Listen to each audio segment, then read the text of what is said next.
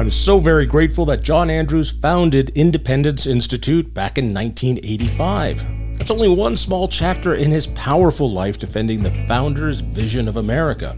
He was a submariner, he was Nixon's speechwriter, he was president of the Colorado State Senate. He also founded several other think tanks and wrote many books. This is the audio version of our television show, Devil's Advocate. You can watch that program by going to youtube.com and searching for our channel, IITV. That stands for Independence Institute, or just go to thinkfreedom.org. You're going to love this discussion. So if there's one man responsible for me never having a real job for the last 25 years, it is my mentor and good friend, John Andrews, who, among many other things, founded the Independence Institute. Thank you for talking with me. Great to be with you today, John. And thank you for giving me a job. Would you believe it's been like 24 years ago? You are about to graduate from the apprenticeship program, and I think you have a wonderful future ahead of you. It's hard to predict what you'll be able to do with those strange mix of talents that you've got, John, but yeah. We've enjoyed seeing you as a trainee here at the Institute for the last couple of decades. All right, so people know the Independence Institute is out there, and it's been around since 1985, and you created this beast out of nothing. And I know you have this lore that it was, this image to create a think tank in the Center West to do all these things. Really, were you just trying to get a job? What was the Independence Institute idea? I too needed a job. John, back to the mid-'80s, so here's Reagan entering into his second term in the White House. The spirit of the country was ready to look at decentralizing power out to the states from Washington, D.C., look at what the Constitution called for to limit the scope of the federal government and empower the states. And it seems like it seems like ancient times to talk about that, because the trend of centralization in Washington and overgrowing the federal government has only relentlessly increased. But the atmosphere in the mid-'80s is let's put the brakes on. Reagan had pulled the country out of economic doldrums and was in the process of winning the Cold War. And his famous observation about the Cold War, that we win, the Soviets lose, was in the process of being fulfilled abroad. But here in the country, it's all relative, which we can get into as we talk. But at that moment in the 80s, there was a lot of optimism that we could maybe rebalance the federal system and re-empower the states.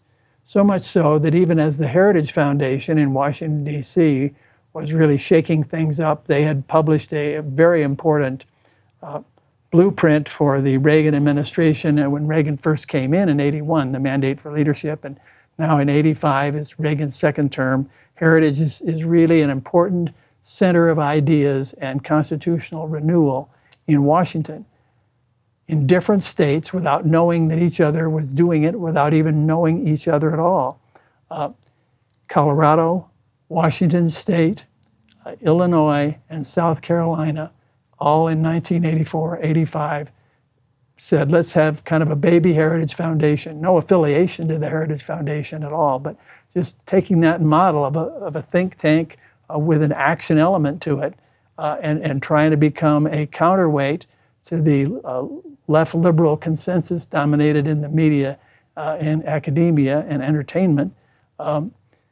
In those 4 states, Colorado being one of them, we gave it a go. Gradually, we began to be aware of each other's existence, and we began to link up, and out of that has ultimately comes something called the State Policy Network, which you know very well, and it's now represented in all 50 states with well over 50 different membership organizations, 60 the last time I looked. But here we are in the mid-'80s. Colorado's government was growing twice as fast as its economy. The situation of public education, one could be nostalgic and say in the 80s you had no problems at all, but we thought we had problems because we could see where it would all be going, very much in the direction that it has gone, to fail its educational mission with the 3 R's and instead get on an indoctrination track that really endangers the very future of our country. So there's budgetary issues, environmental issues, economic issues, transportation and infrastructure issues. The field was wide open. Nobody was bringing free market, constitutional, fundamental, factual, analytical skills to bear on the problems of Colorado. We had some donated office space in an office park in Golden. Three of us, Dave Devlin and John Andrews and our office manager, Marcia Sprokowski, said, let's have a policy institute for Colorado and become like the Heritage Foundation. Why did you call it the Independence Institute? Why wasn't it the Colorado Foundation for Economic Liberty or any other sort of names? Why independence? Well, I was blessed with a solid education in a Christian private school in St. Louis, John, and my uncle was a congressman. His uncle had been a state senator in Michigan. In my blood was the founding documents of this country, the Declaration of Independence and the Constitution, ranking in my scale of values just below the Scriptures. And when we came to look for a name for the Independence Institute, what became the Independence Institute, we wanted to invoke the Declaration of Independence. That's where the name came from. We were, I should mention, in terms of the early days of the mid-'80s, we had kind of a rocket-boosted launch for our little think tank because previously the same group of players with some financial support from people like the Coors and the late Cortland Dietler had been an outpost of Hillsdale College in Michigan here in Colorado. Hillsdale's president in those days, the late, great George Roach, wanted to have kind of an Aspen Institute of the Right and run seminars for business leaders to ground them in the fundamentals of why the market works better than socialism. We started the Chavano Institute at Hillsdale College for George Roach in 1981 and ran those seminar programs until the time came that the college, feeling budgetary pressures and disgruntled alumni and athletic department lobbying, decided they couldn't run an outpost in Colorado anymore. That became the opportunity for me and my brother, the late, great Dave Devlin, to say, let's have this think tank, and named it Independence Institute, invoking the Declaration of Independence. Now, when I think back on 1985, I remember it well. And memory thinks, well, Colorado was terrific. Everything was great. Reagan is running the country. America is on the rebound. Colorado seems to always be on a counter-cyclical calendar politically to the rest of the country. Well put, yeah. And I remember recession here. I remember oil busts. See-through office buildings. See-through, yeah. I remember it's a great place to take a date in downtown Denver because you could go into one of the skyscrapers and all the floors were empty. So it was a cheap date. You go into any floor and you have this gorgeous view and you could have a picnic, and it was definitely a cheap date. I also remember there was no choice in school choice. They were all government-run schools. I remember, as you said, the state government and governments were growing at twice the speed of the economy. We had no growth limits on spending, on taxation. We had a progressive income tax system where most productive people were paying a much higher rate of income tax. It wasn't a flat income tax. The highest rate was 8%. We had restrictive gun laws. We had all sorts of things until Independence Institute came along and said, there are some better ways to do this. We should have a taxpayer bill of rights. Your brother-in-law, Dave Devlin, was a champion of charter schools. We should have a flat tax rate. Barry Paulson did the econometrics to say, let's have a 4.5% tax rate. Well, over a few years, those goals all became reality. Doug Bruce brought us, with a lot of work from Independence, the Taxpayer Bill of Rights. We had a flat tax rate at 5% because that's what a Democratic governor would agree to. We had concealed carry laws. We had the charter schools. We had all these reforms that came in, privatization of contracted services at RTD, where I got involved. All these things happened because of the one little idea you had to start this organization. And those were great days, John. great summary of the impact that the Institute had very quickly. Part of it was that a Dennis Polehill, with his expertise in privatization of government services, a Pam Benigno, with her understanding of school choice. You mentioned Barry Polson, economics professor at CU Boulder.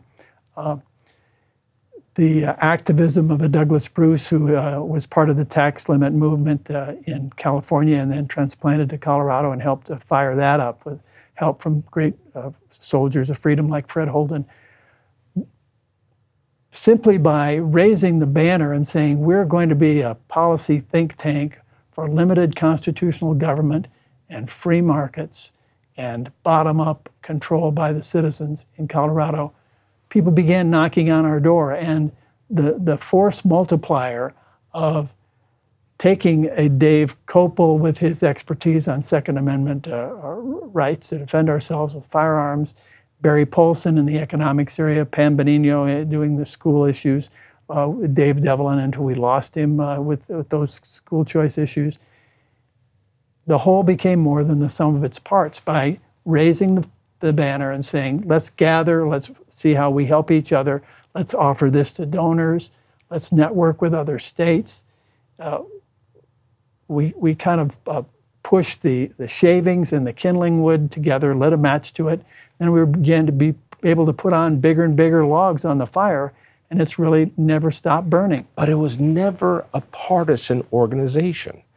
It never was an outgrowth of the Republican Party. Oh, not at all. And some of our fact, earliest leaders on the board were Democrats, John.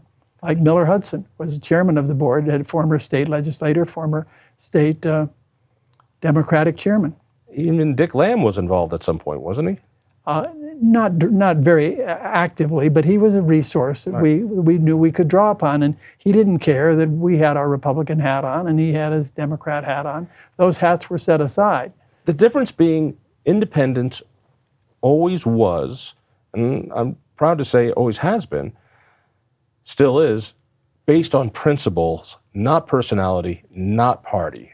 And that's Precisely. That's been a difficult thing for the many decades it's been around, because there is this gray space between philosophy and the practice of politics. And people love personalities, people love parties, people love electing people. Those are good, important things, but that's a whole different world than trying to get policy-driven successes based on principle. How have you decided how to draw those lines over the years? And for people who don't know, you started your political life as a speechwriter for Nixon. You ended your political life as a Senate president here in Colorado. That's a big swath of intellectual work and real practical political work. And John, I love the Republican Party. I've often argued that the Republican Party, other than the church itself, is the most important organization on earth. And somebody says, Andrews, how are you going to defend that assertion? I was going to put that one up too. Here's how. The United States of America is the best thing that ever happened to human flourishing. Not just freedom, but living well, living a more civilized life in community together as a human family, and individuals having the opportunity to fulfill their potential in liberty. That American success formula is the best thing that ever happened to humankind. The Constitution is what makes that possible. And the one organization that does better than any other, and it's quite imperfect in so doing, is the Republican Party. That's how I get the chain of logic to say one of the most important institutions on earth, for all its failings, and it can infuriate and disappoint us, is the Republican Party. So my political life, I was proud to be a Republican from the early days working for Nixon as a young guy just out of the Navy and not yet 30 years old, until the opportunity to be in the Colorado Senate and be the presiding officer of the Senate, finishing in 2005 on term limits. But one of the great moments in the early first year or two of Independence Institute. If Professor Barry Polson were here, he could chime in, and because he was in the room when this happened. Polson and Andrews received a visit from then Colorado Senate President and Republican leader Ted Strickland. Rest his soul, he's gone now. The tax reform in Washington at the federal level in 1986 had created a terrific revenue windfall for the states. And it meant that states that didn't lower their tax rate were suddenly going to, by leaving the rate where it was, on a much broader base of taxable income to the income tax, with states following the lead of the federal government, all this money was going to rain down on Colorado state government and 49 other state governments unless tax rates were lowered. We're going through a bit of a cycle like that right now, aren't we? So Strickland, the Republican Senate leader, comes to Polson and Andrews, the think tank guys, and I forget the numbers, but he wanted us to peg, he wanted us to give him cover for pegging the new flat rate income tax at a level that would be a huge revenue capture to state government. A big honeypot that Republicans, whom I've just praised in the abstract, Republicans no less than Democrats began to salivate over, what if we could spend this money to feather our own nest politically? And Polson and Andrews faced the sort of a soul-defining moment where we're going to play ball and provide cover for the Republicans to do this revenue capture, or are we going to say, no, this is the way the numbers work out, Senator, and you can pass whatever bill you're able to get the votes to pass. More power to you. We're not here to oppose or support legislation. We never have been, because that's not how you behave if you're a C3 tax-exempt organization. But we said, as far as us publishing something that would pretend to give you cover for an effective tax hike, that's not who we are.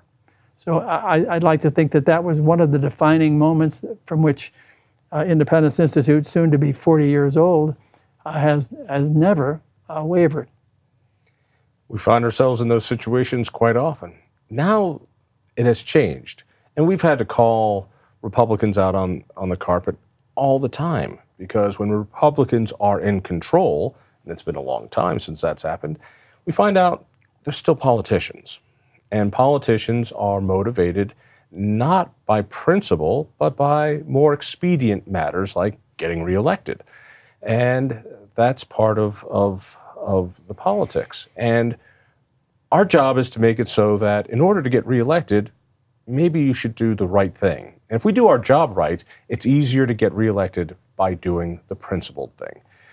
That's been harder as the state has changed, and the left has taken over the pillars of culture. And I believe, and I think you do too, that politics is far downstream of culture. Always. That politics is the lagging indicator of culture. I'm really curious. Let me ask you about this. You were there during the downfall of the Nixon administration. And we're seeing the remnants of what happened with the Trump administration and the afterburner effects still now. Both Republicans, I would argue that Trump, from a policy point of view, was much more impactful, that the reforms that happened under Trump were, I would even argue, transformational.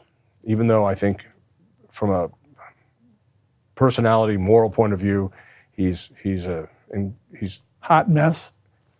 Bingo. Not a man to look up to, whereas Reagan was. You left the Nixon administration. Give me just a little bit of insight. I had no idea that you and, was it Haldeman were so close? John, I mentioned earlier my love affair with the America's founding documents, imbued in me by good teachers when I was just a kid in St. Louis. The time comes for me to take my Navy uniform off. I'd served briefly as a submarine officer, which is an aspiration of mine because my dad had been aboard a submarine in the Pacific when there was hot war going on in World War II. My submarine experience did not involve anyone trying to sink us, thank God. Come up and see the sunlight and breathe the fresh air again. All is well. Get out of the Navy a little ahead of schedule, actually, because Nixon was cutting the defense budget. It was 1969, and Nixon was trying to find a way to wind down the Vietnam War that he had inherited from Kennedy and Johnson. And through my parents' church, the Christian Science Church, some of Nixon's top staffers were known to my dad because these men also followed the Christian Science religion. One of them was Nixon's chief of staff, Bob Haldeman, former advertising executive with the J. Walter Thompson Agency in L.A. Another one was a Seattle lawyer, John Ehrlichman, who was Nixon's top domestic policy guy. Both of those men had sent their kids to my dad's summer camp for Christian Science families in Buena Vista, Colorado. My dad was a networker before the term was ever invented. He was a great collector of relationships, and he knew how to make things happen through those relationships and friendships. And as I was casting about for newspaper jobs on a faster timeline than I had prepared for getting out of the Navy, 1969, Ehrlichman heard about it from my dad and said, let me put young John's resume in front of some newspaper editors. I'd never met John Ehrlichman, but naturally I was glad to have such a boost from high places, so I fired off my resume, and Ehrlichman acknowledged receiving it, and he said, by the way, I've also shown it to the White House press secretary. He may need to add a staffer. I thought that was hilarious. What qualification did I remotely have to be on the White House staff? Well, one thing leads to another, and in early 1970, I joined Ron Ziegler's White House press office. How old were you? 25. Wow. And I was just a flunky, a gopher at first. But my ability to put words together in a coherent sentence came to their attention. And ultimately, after 1 year working in the press office, they needed someone to join the speechwriting staff, someone under 30, because Nixon wanted to be able to tell the public that he was taking the advice of the younger generation at a time when the campuses were in turmoil, civil rights movement was rocking the country, anti-Vietnam protests were rocking the campuses. They wanted someone under 30 on the speechwriting staff. John Andrews gets the call. Again, I've had to pinch myself. What do I know about this? Well, I'm going to learn it as I go along. And I work with people like William Safire and Pat Buchanan, John McLaughlin, Ben Stein. Our boss, chief speechwriter, was Raymond Price, great guy. But as the Watergate scandal blew up, I couldn't breathe that air anymore. I knew something was horribly wrong. And I was somewhat politically naive, and my colleagues to whom I expressed my concerns almost, I think, had the inclination to pat me on the head and say, this is the way it happens in the big leagues, sonny boy. And if it stinks a little bit, you just need to hold your nose and keep coming to work. The tricky thing is to be a speechwriter for someone whose policies and indeed whose character you have more and more trouble believing in. I could scarcely cash my paycheck with a good conscience because I'm feeling I'm not earning my money here. I'm not adding any value to President Nixon's effort to explain himself of how this mess in the Watergate scandal, illegal buggings and break-ins and plumbers' units and what have you, how all this happened. So I ended up deciding to quit, and ultimately I concluded I wanted to give voice to what I had seen. I hadn't seen crimes committed, I hadn't seen impeachable offenses, but I'd just seen a lot of stuff that stank. And certainly I was convinced that by omission of not doing enough, if not commission of what he may have affirmatively done, President Nixon had forfeited the presidency. Quite ironic, after a 49-state landslide in 72, that by mid-73 they were already talking about invoking the impeachment powers of Congress, with Republicans tagging along behind the Democrats in Congress to do that. So I ended up making the only public protest resignation off of Nixon's staff and being in the glare of national media attention for 2 or 3 months. How'd you do that? I started as a White House press staffer early 70. I was a White House speechwriter, early 71. And I was ready to bail out at the end of 73. The Saturday Night Massacre had happened, whereby Nixon fired the special prosecutor, Archibald Cox. That added fuel to the fire of calls for his impeachment. His vice president, Spiro Agnew, the former Maryland governor, was forced out in a bribery scandal.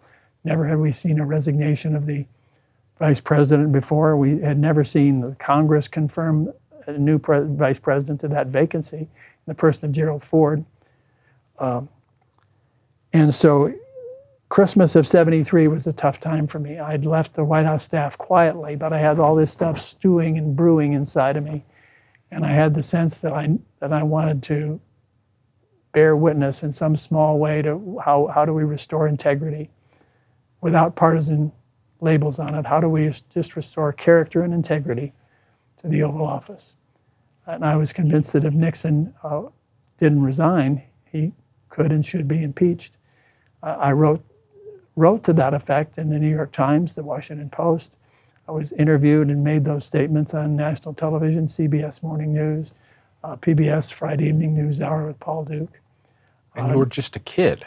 The Newsweek's My Turn column in the back of the Newsweek magazine every week. Yeah, I was by then not quite 30 years old, and here I was in this howling storm, this maelstrom of people scratching and clawing to either be rid of or to preserve the elected president of the United States. To this day, I don't know if I did the right thing, John. Yeah, I was going to ask you, how do you know if you did the right thing? Which is, as a young Politico,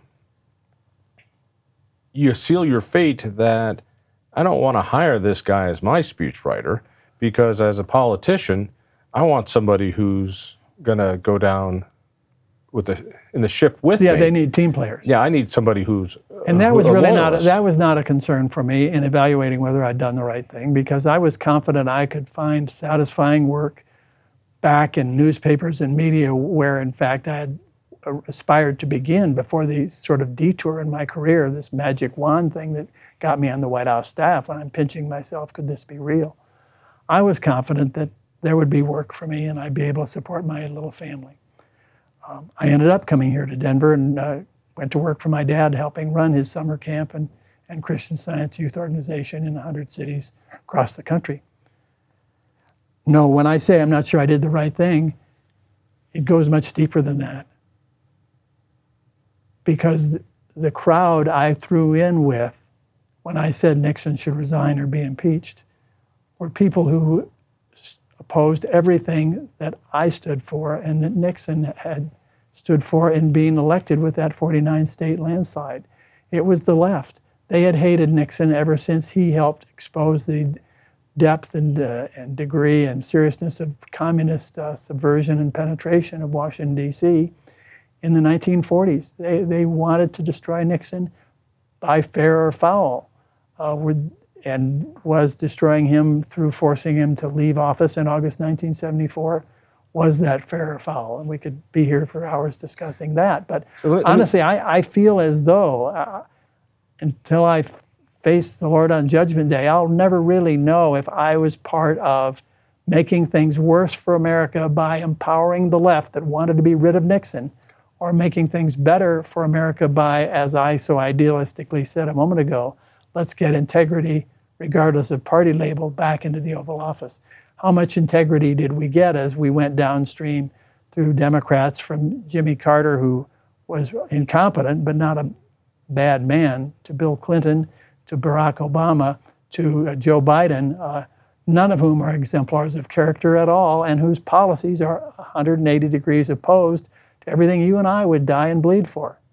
And let me bring you fast forward to the last Republican president, because the similarities and the questions are kind of the same.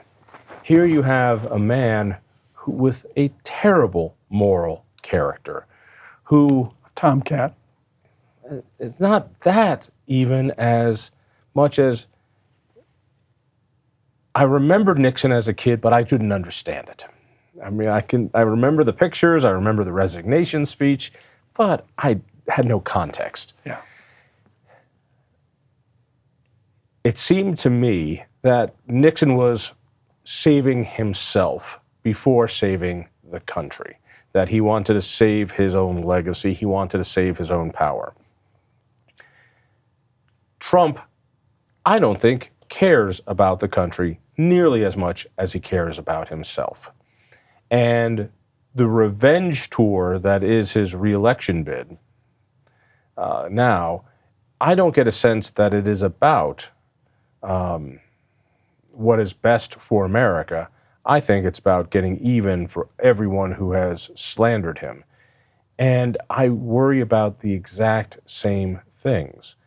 I did not like Trump when he ran the first time. I held my nose. When I saw the incredible policy changes he was making, I reluctantly was impressed and said, as odorous as this guy is, he's getting things done. He's lowering the tax rate. He's signing the right bills. He's making the right appointments. He's picking the right judges. This is incredible. After January 6th, it's hard to look at this man and his behavior since and go, this is the guy who's going to be able to repeat that should he get elected again. So do you feel any similarity? Do you feel as an American that you're right back again where you were in your late 20s or 30, and you've got to make this tough call?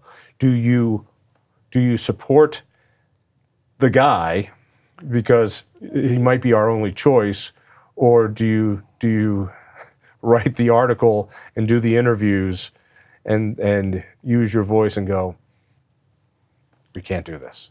I mean, are you in the same situation? There are a lot of similarities, but John, ultimately it's binary. And this is where I struggle, as I tried to explain a moment ago, with the impact of my own actions. I know what my motives were in siding with those who wanted Nixon out. But when I look objectively at the impact of having him forced out, having disempowered and stained the Republican Party and brand, empowered and glorified unjustly the liberal Democrat brand. Like I say, it'll be Judgment Day before I'm really sure I was siding with the right people there. But here we are in 23 and 24 with tough choices to make. And it is, again, as it was in 2016, a binary choice, as it was in 2020. Do you want Hillary Clinton or Donald Trump and everything they bring with them in 2016?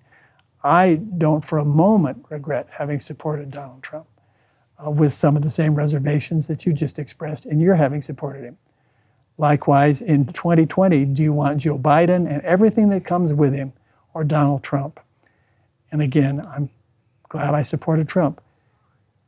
Is the Democrat nominee going to be Joe Biden? Is it going to be, by default, a Gavin Newsom or even a Michelle Obama?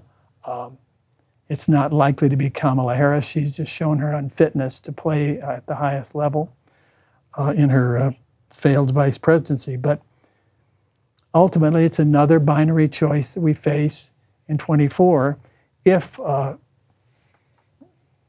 historic collapse, it would be truly an unprecedented historic collapse of Donald Trump's strong support and huge margins in the polls, should lead to someone else being the Republican nominee.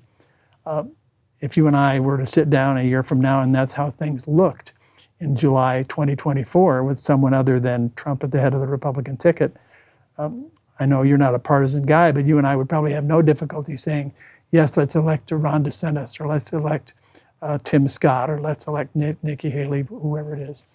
But if it happens to be Donald Trump, as it probably is going to be Donald Trump, honestly, I wouldn't have much problem, despite all the ways he embarrassed himself and us and screwed things up the first time around, because it's a binary choice, because America is the beacon of the world, as I said a moment ago,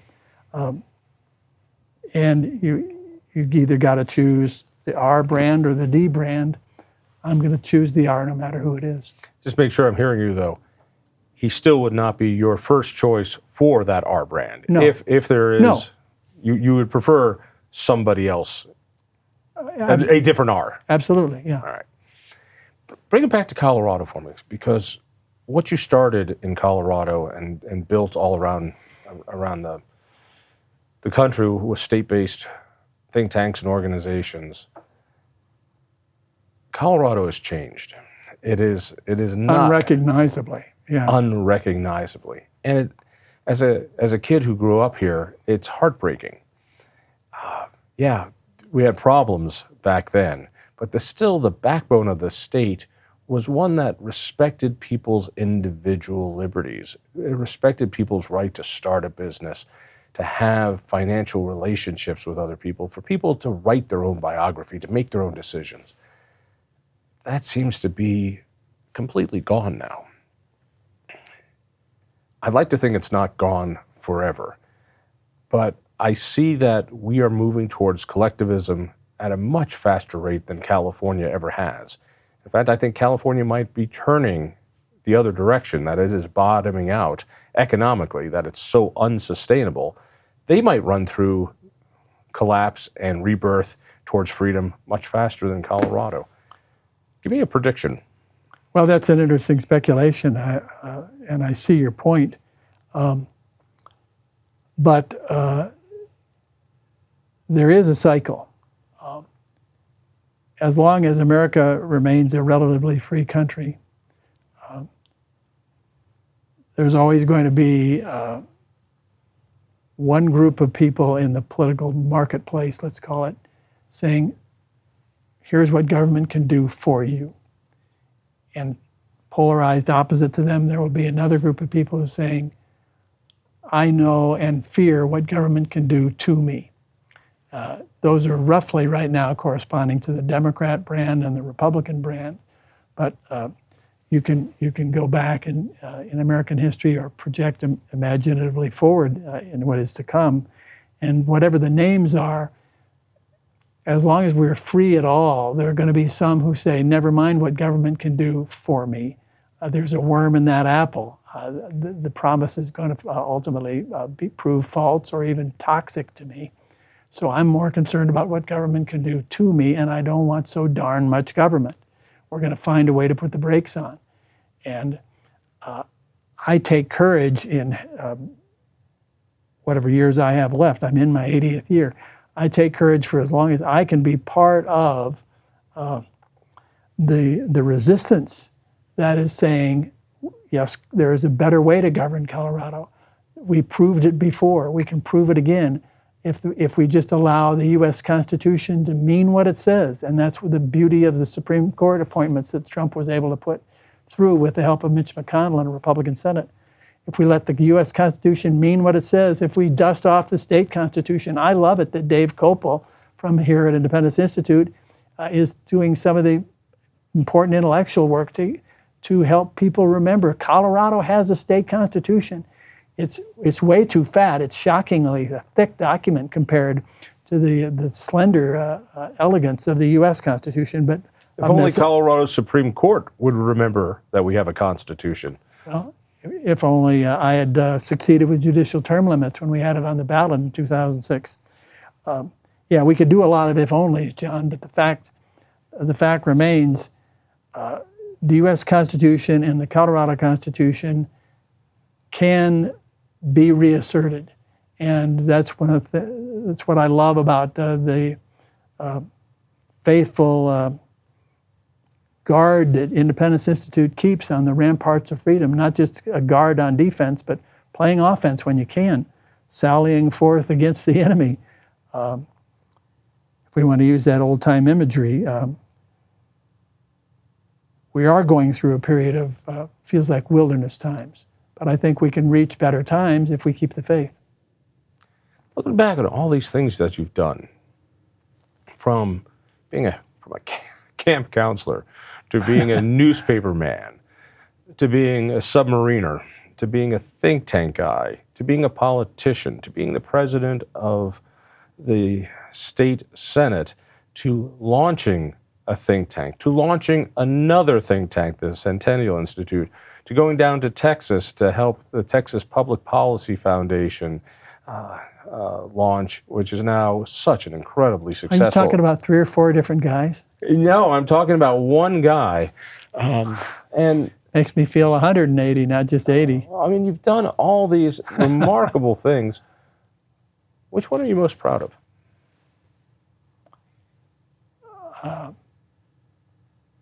I'm not sure I'd use the word proud. Which one did you have the most fun doing? Well, the most satisfaction that I take in looking back at life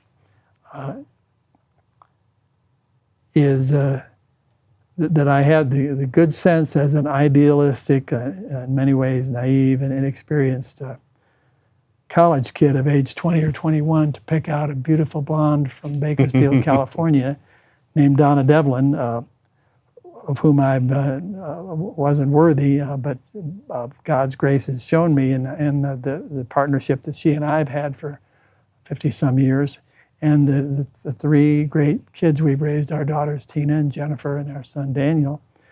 Daniel, the Denver police officer that you know.